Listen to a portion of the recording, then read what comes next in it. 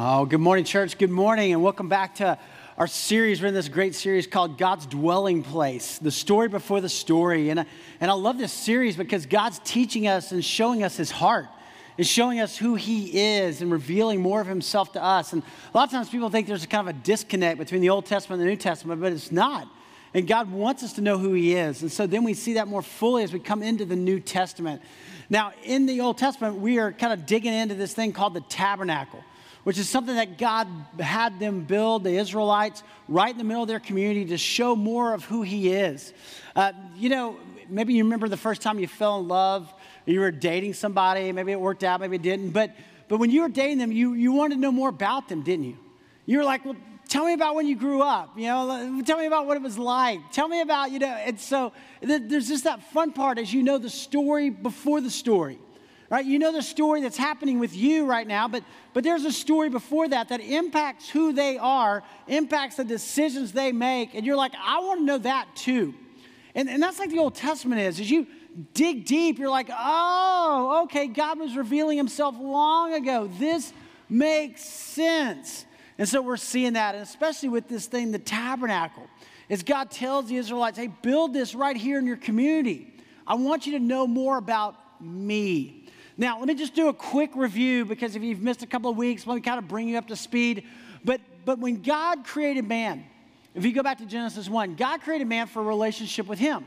That's why we were all created, right? And so we're all trying to fit and find our place in life, but it only makes sense when we're in this relationship with God. So God created Adam and Eve, put them in the garden, and then the Bible says that God dwelt with them there. Like God showed up, like God walked with them in the cool of the day. I mean, they were in a right relationship with God, and they were in a right relationship with one another. And everything was great for 2 chapters, right? And then you get to Genesis 3, and man says, God, I don't want to do it your way. And man sins. Takes the apple, says, hey, you know what? Or the fruit, and says, hey, God, I'm going to do it my way. But here's the awesome part. God didn't give up on them. And just like when we sin, and we all do, we all make mistakes, God doesn't give up on us. And that is, praise God that he's a God of second chances, and third chances, and fourth chances, and fifth chances. But God didn't give up on them. He calls this guy named Abraham and says, Abraham, leave where you're living, the Ur of the Chaldeans, and go to a place I will show you. And I'm going to make your descendants as numerous as the stars of the sky. And from you, I'm going to bring the Messiah, the redemption of the world. And so Abraham, at 75 years old, he takes a step of faith. And he goes on this journey with God. So you're never too old to take a step of faith, right? You're never too old to take a step of faith. And so Abraham comes, he's in the promised land, God blesses him, he has kids, and they have more kids, right? And all these descendants are coming there. And then what happens? A famine comes to the land. And so they're like, well, let's go down to Egypt, right? And so they go down to Egypt, and they're there, and God provides from there. But even when the famine's over, they decide they want to stick around in Egypt. And God's going, but this is the place I have for you. And they're like, yeah, but we kind of like it down here. This is nice in Goshen. And they're there. And then a Pharaoh comes to power who knows not Joseph. And so this Pharaoh says, hey, you guys are going to be slaves. And enslaves all the Israelites and gets them to work and build all these things. And there they are. They're stuck. But we're never stuck, are we? Because there's a God who's bigger than all the things that we face. And they called out to God, God, help, we need deliverance. And you can call out when things get hard or difficult.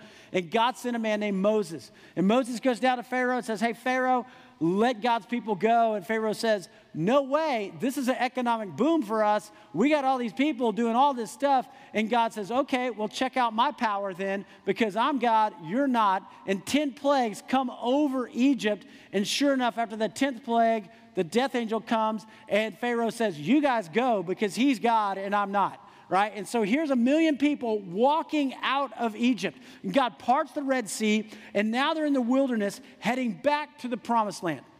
And they're on this amazing journey going back there. And God sustains his people in the wilderness. God provides food, manna. He provides quail to eat, right? He provides water from a rock. He takes care of his people. It even says that their shoes didn't wear out in the entire 40 years as they're walking across the wilderness going back to the promised land. And then God says, hey, I want you to build this tabernacle in the center of your community. Now, why did God do that? Because listen, God was taking the children of Israel out of Egypt. But he knew it was going to take years to take Egypt out of the children of Israel. Right? I mean, they have fallen into the culture. They have fallen into the pagan worship. They have fallen into that mindset. And God says, no, no, no, no, no, no. This is who I am. And from you will come the Messiah. So I want you to radiate me to the world. And so God tells them about building this tabernacle. Now, 2 weeks ago, Pastor Chase did a great job talking about the Ark of the Covenant, which was the signature piece there in the tabernacle. Because now, right, God wants to dwell with his people, but you've got a holy God and you've got sinful man. And so it's different than when they were in the garden and God was in right relationship with you. Now, all of a sudden, there's this sin thing. And so you see the Ark of the Covenant talking about the holiness of God. Last week, Pastor Nick did a great job talking about each of the furnishings there in the tabernacle and how all those were preparing and pointing us to Christ and our need for redemption and how God deals with our own sin. Now, last year at this time, we were in Israel.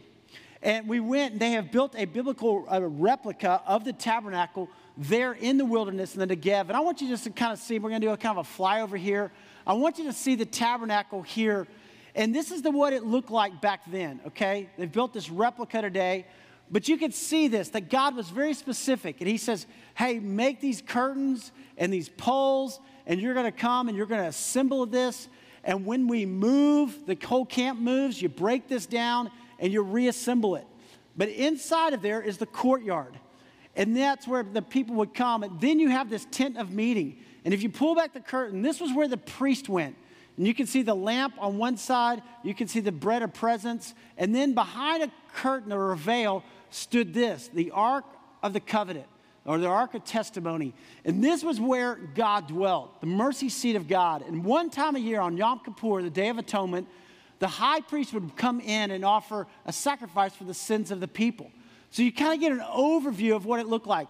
The big thing in the front, in the courtyard, was the bronze altar where they would bring like a ram or a lamb and they would offer sacrifice for their sins. And then there's the wash basin where the priest would wash their hands and their feet before they walked in to this tent of meeting, before they walked in to be with God. And so you see all of this together. And this bronze altar where they would offer the sacrifices, you see the 4 horns on that. They would put the blood there because the Bible says the wages of sin is death. So something had to pay the price for sin. And all of this was leading up to Jesus, right? Our sacrificial lamb, the one whose blood redeems us and restores us. So everything in the Old Testament is pointing to Christ. Everything is preparing us for the Messiah. So now, if you have a Bible with you this morning, open with me to Exodus 31. Exodus 31.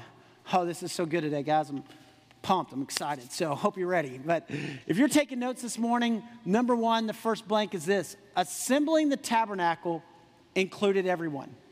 Assembling the tabernacle included everyone. Now, if you don't have a Bible with you, maybe you've got a mobile device, you can access the scriptures online at YouVersion. But also, if you're taking notes, dial in with us, and we're going to pick up here. Exodus 31, we're just going to walk through this whole chapter this morning. It says, then the Lord said to Moses, okay? So Moses is up on Mount Sinai. God's given him all these instructions for the people down below. And the Lord said to Moses, see, I have chosen Bezaleel, son of Uri, and the son of Hur, of the tribe of Judah, and I have filled him with the Spirit of God, with skill, ability, and knowledge in all kinds of crafts, to make artistic designs for work in gold, silver, and bronze, to cut and set stones, to work in wood, and to engage in all kinds of craftsmanship. Moreover, I have appointed Aholiab, son of Ahimelech, of the tribe of Dan, to help him. Okay? So all these, kind of names, and they're hard to pronounce sometimes, but they all are significant. Also, I have given skill to all the craftsmen to make everything I have commanded you. The tent of meeting, so you saw that in the video, right? The Ark of the Testimony, the Ark of the Covenant, with the atonement cover, the mercy seat of God right there on it, and all the other furnishings of the tent. The table, that's where the bread of presence would go, and its articles, the pure gold lampstand, that was the menorah, and all its accessories, and the altar of incense. Now, the altar of incense sat right between the holy place and the Holy of Holies. And every morning and every night, the priest would light the altar of incense What's kind of cool too, by the way, this is just a little aside, but that incense was also not just a sweet smelling aroma to God, it was also an insect repellent. I love how God takes dual purposes. I mean, it's like God's just like thinking ahead, right? Okay, make sure, and so here's the altar of incense. The altar of burnt offering, you saw that big altar there, and all its utensils, the basin with its stand, and also the woven garments, both the sacred garments for Aaron. Aaron was Moses' brother. He's kind of the high priest here, the priest, and the garments of his sons when they serve as priests, and the anointing oil and the fragrant incense for the holy place. They are to make them just as I have commanded you. All right? So here's what I want you to see. I want you to see this. God's saying to Moses, God is saying, hey, I want you to assemble this tabernacle, this tent of meeting. But listen, Moses, here's the deal. You're not to do it just by yourself, right?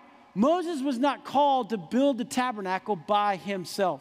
And I think this is important because sometimes God gives us a vision about a ministry, or sometimes God gives us a vision about reaching people or discipling. And sometimes we think we have to do it all ourselves. And God's going, no. I put you in community for a reason. And in fact, God goes, hey, there's these two guys, Bezalel, right, and Oholiab, and these guys are to be the project managers. These guys are to come in, but it's going to take everyone. But these guys are uniquely gifted and uniquely skilled. Get these guys to lead out. Then if you go to verse 6, it says it's going to take all the craftsmen, right? Also, I've given skill to all the craftsmen. So when you come from Exodus 31, in Exodus 35 and 36, when they actually start to build the tabernacle, it involves the entire community. Everybody had a part to play.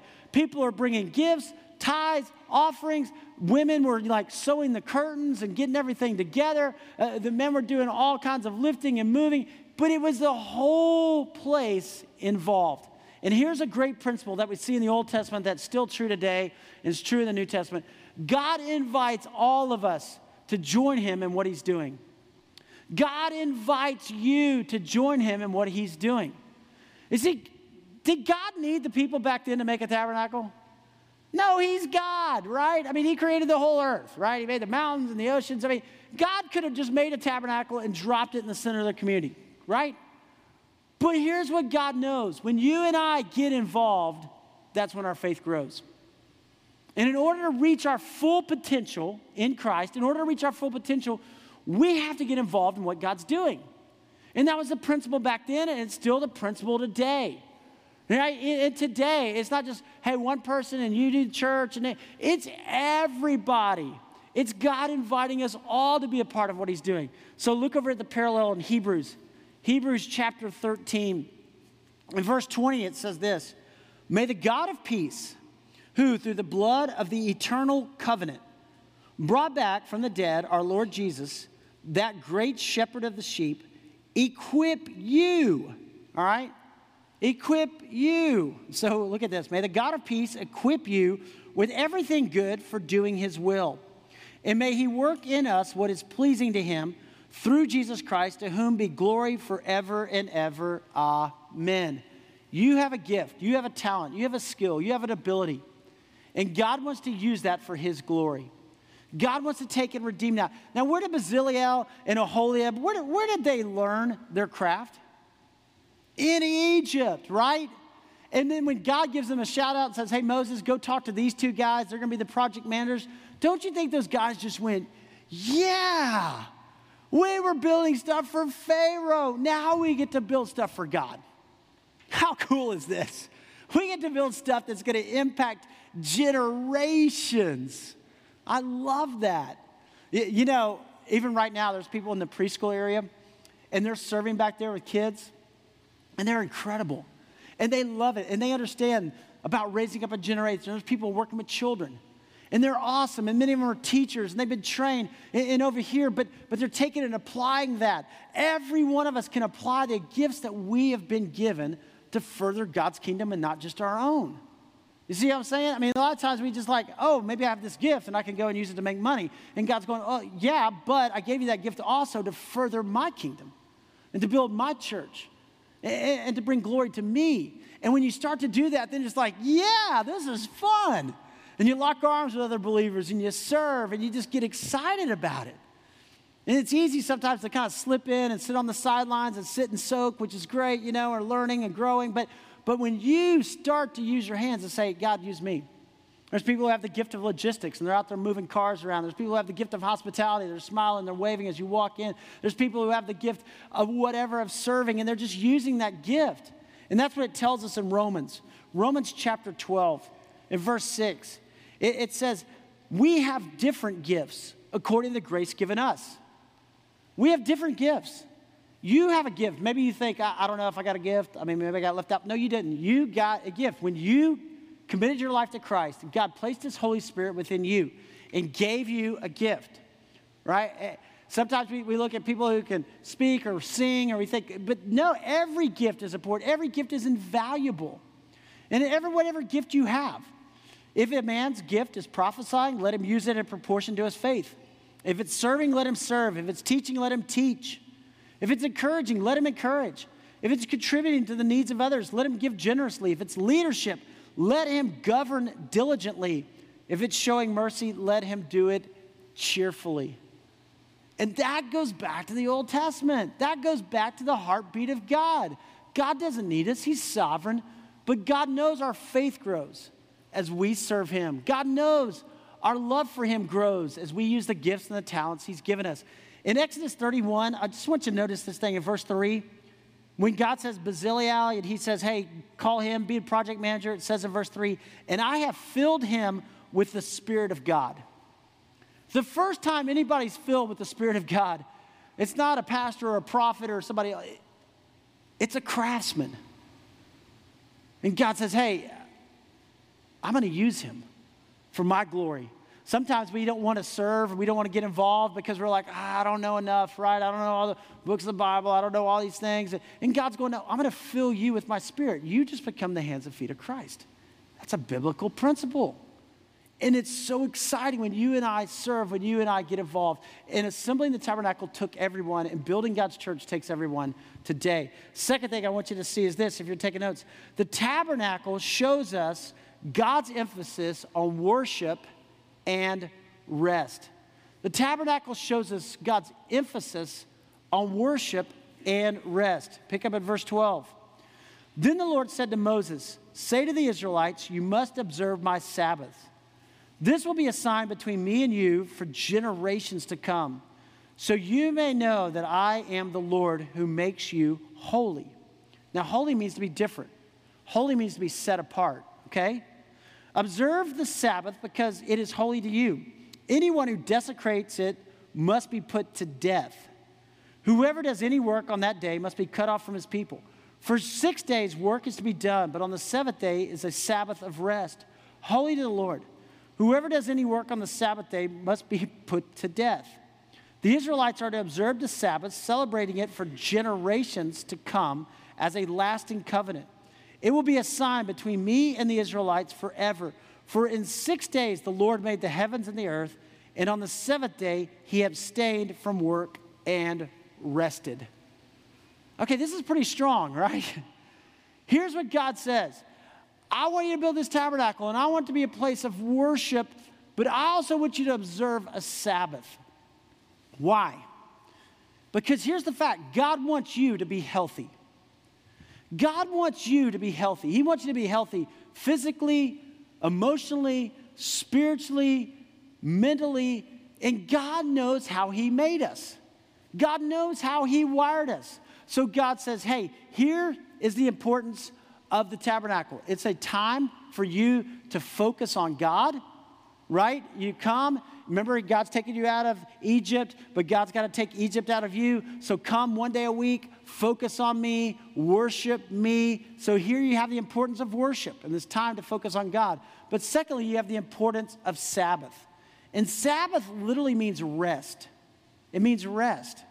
Now, if you look at this, God's taking it pretty seriously, right? 2 times He says, hey, if anybody does any work on the Sabbath, they should die. And you're going, okay, God, that's a little hardcore, right? I mean, what's the deal? I mean, really, is it that big of a deal? And God goes, oh, yeah, because I know you. I made you. I know how you're wired. I know what's going to happen. And he says this to the Israelites. Here's what's going to happen. You're going to go to the promised land. I'm going to give you houses you didn't build, vineyards you didn't plant, because there's people living there right now that I'm going to move out of the way because that's your land. You're going to walk in there. And then here's what you're going to do. You're going to get there and you're going to say, woo, this is fantastic. But I can make my house bigger. And I've got this field, but I can grow more crops. And if I can do that for 6 days, then just imagine what I can do in 7 days. And then you're just going to kind of spin out of control. And see, here's what's going to happen. There's going to be one person who's going to start it, and then everybody's going to follow that mindset. And everybody's going to fall in love with the stuff. I know you. And I want you to have a day to worship. And I want you to have a day to rest. Some of you may remember when computers first came out. Do you remember this? They did these studies and they presented it all to Congress. And here's what they found. They said that computers are going to make everybody's work week so much more productive that it's going to cut the work week down to about 20 hours a week. That's what they found. You can go back. They presented that to Congress. 20-hour work weeks because of the computer. Now, does anybody work 20 hours a week? No. Why? Because we said, hey, if we can get that much done in 20 hours, what can we do in 40 hours? What can we do in 60 hours? What can we do in 80 hours, right? And it just becomes a rat race. God knows this. There was a guy who came up and talked to me a couple weeks ago, and he said, Jeff, I went to the doctor for a checkup. And the doctor looked at me, and the doctor said, are you stressed? And I said, of course I'm stressed. I mean, man, I'm working all the time. I'm traveling. I got a big job, and I've got a wife. I got kids. I got all these things I'm responsible for. Yeah, I'm stressed. And the doctor goes, well, are you tired? He's like, well, yeah, I'm tired. I mean, I'm doing all this stuff. I'm running around and everything. And then the doctor looked at me and said, well, are you happy? And he goes, I just had to stop and think, I don't know. And he goes, that's why I'm here. I want to talk to you about that. And see, I think many times in our lives, we can go along with the crowd, right? But God says, I want you to be holy. I want you to be different. I want you to be set apart. And where everybody else is just saying, hey, I'm going to go full bore, man. I'm going to do everything. And we get exhausted at the end of the day. And you know the old saying, right? If mama's not healthy and happy, nobody's healthy and happy, right? If daddy's not healthy and happy, nobody cares. No, I'm just kidding. Just playing.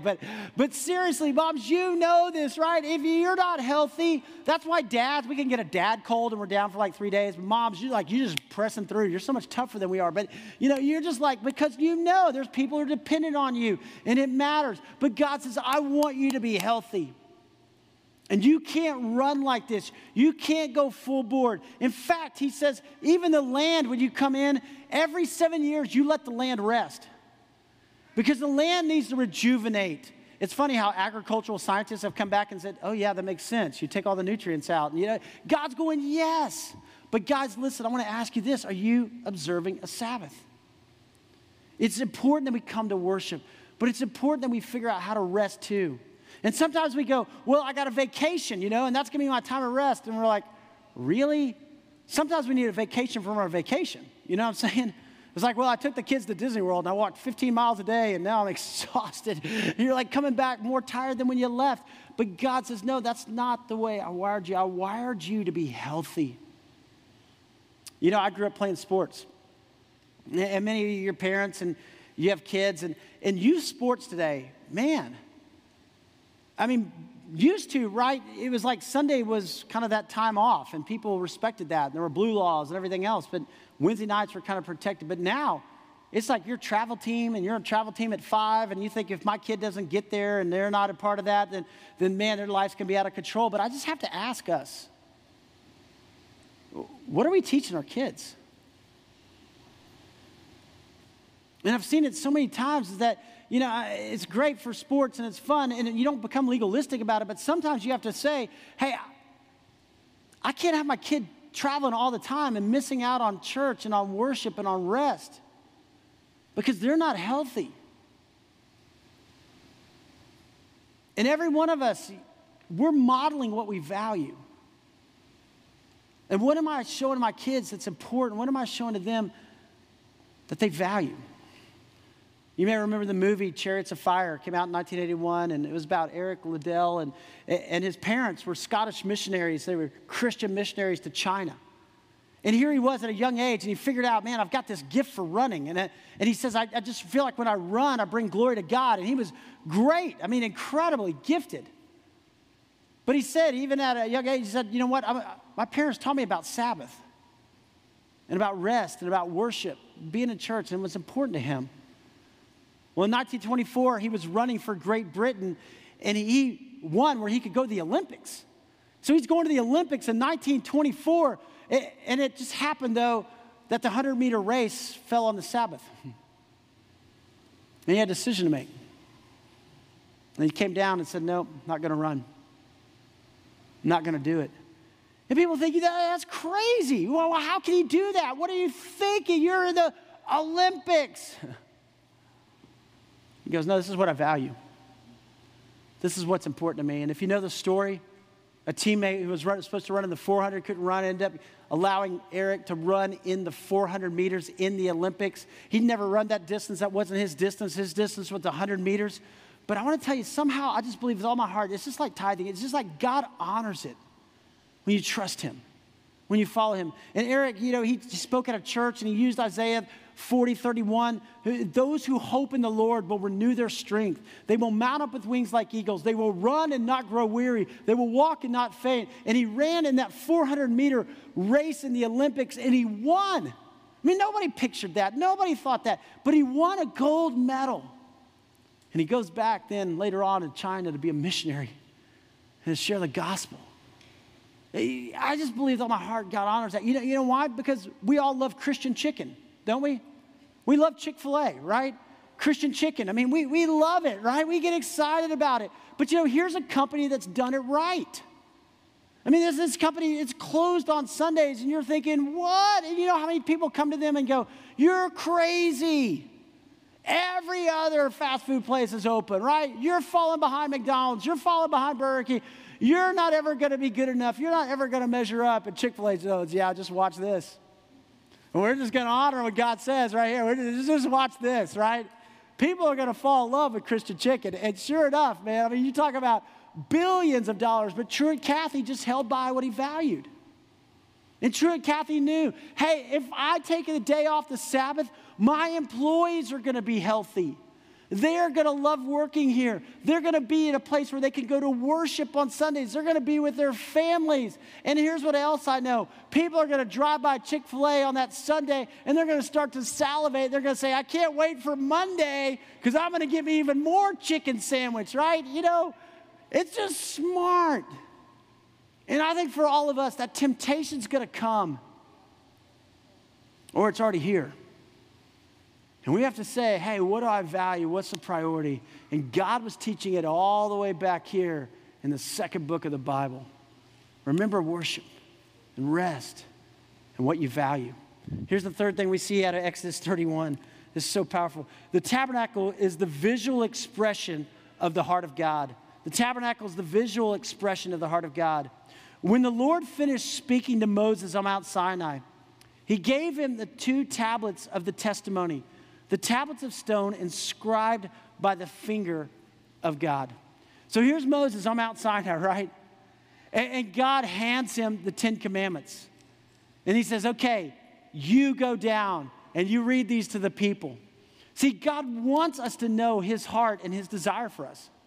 There's some religions where the supreme being is unknowable or unapproachable, but that's not Christianity. Christianity is about God coming to us. Tabernacle literally means dwelling. That God wants us to know his heart. He wants us to know how to live. He wants us to understand how life makes sense. God gives the 10 commandments to the people. And he says, here's the 10 commandments. These are important. You're coming out of Egypt where you were living a whole different way, but this is how I'm calling you to live. And then take those 10 commandments, put them in the Ark of the Covenant, put it in the Holy of Holies, put it at the center of your camp, put it at the center of your life, because I want you to know me. Now, if you look at the 10 commandments, commandments 1 through 4, right, are all about our relationship with God. They're all about our relationship with God. No other gods before me. Remember they're coming out of Egypt where they had like a moon god, a sun god, and all these other, no other gods before me. Hey, no idols. No idols. Back then they had these little idols they would take in their homes. We still have idols today, right? No idols, right? Hey, third, don't misuse the name of the Lord. Don't take the Lord's name in vain. I mean, sometimes you're around people and they, drop a curse word every now and then. You're like, whatever, But when somebody takes the Lord's name in vain, doesn't it just kind of get all over you? You're like, stop. That's holy. I mean, that's the character, the nature of God. 4, remember the Sabbath and keep it holy. That's one of the big 4, right? I mean, that's important. Now, I think you don't have to be legalistic about it. I mean, there's times that things happen in life, and if you look in the New Testament, Jesus comes along and the Pharisees have become, very legalistic and had only you can walk this distance, only you can carry this much, and Jesus goes, no, you're missing it. It's the heart of it.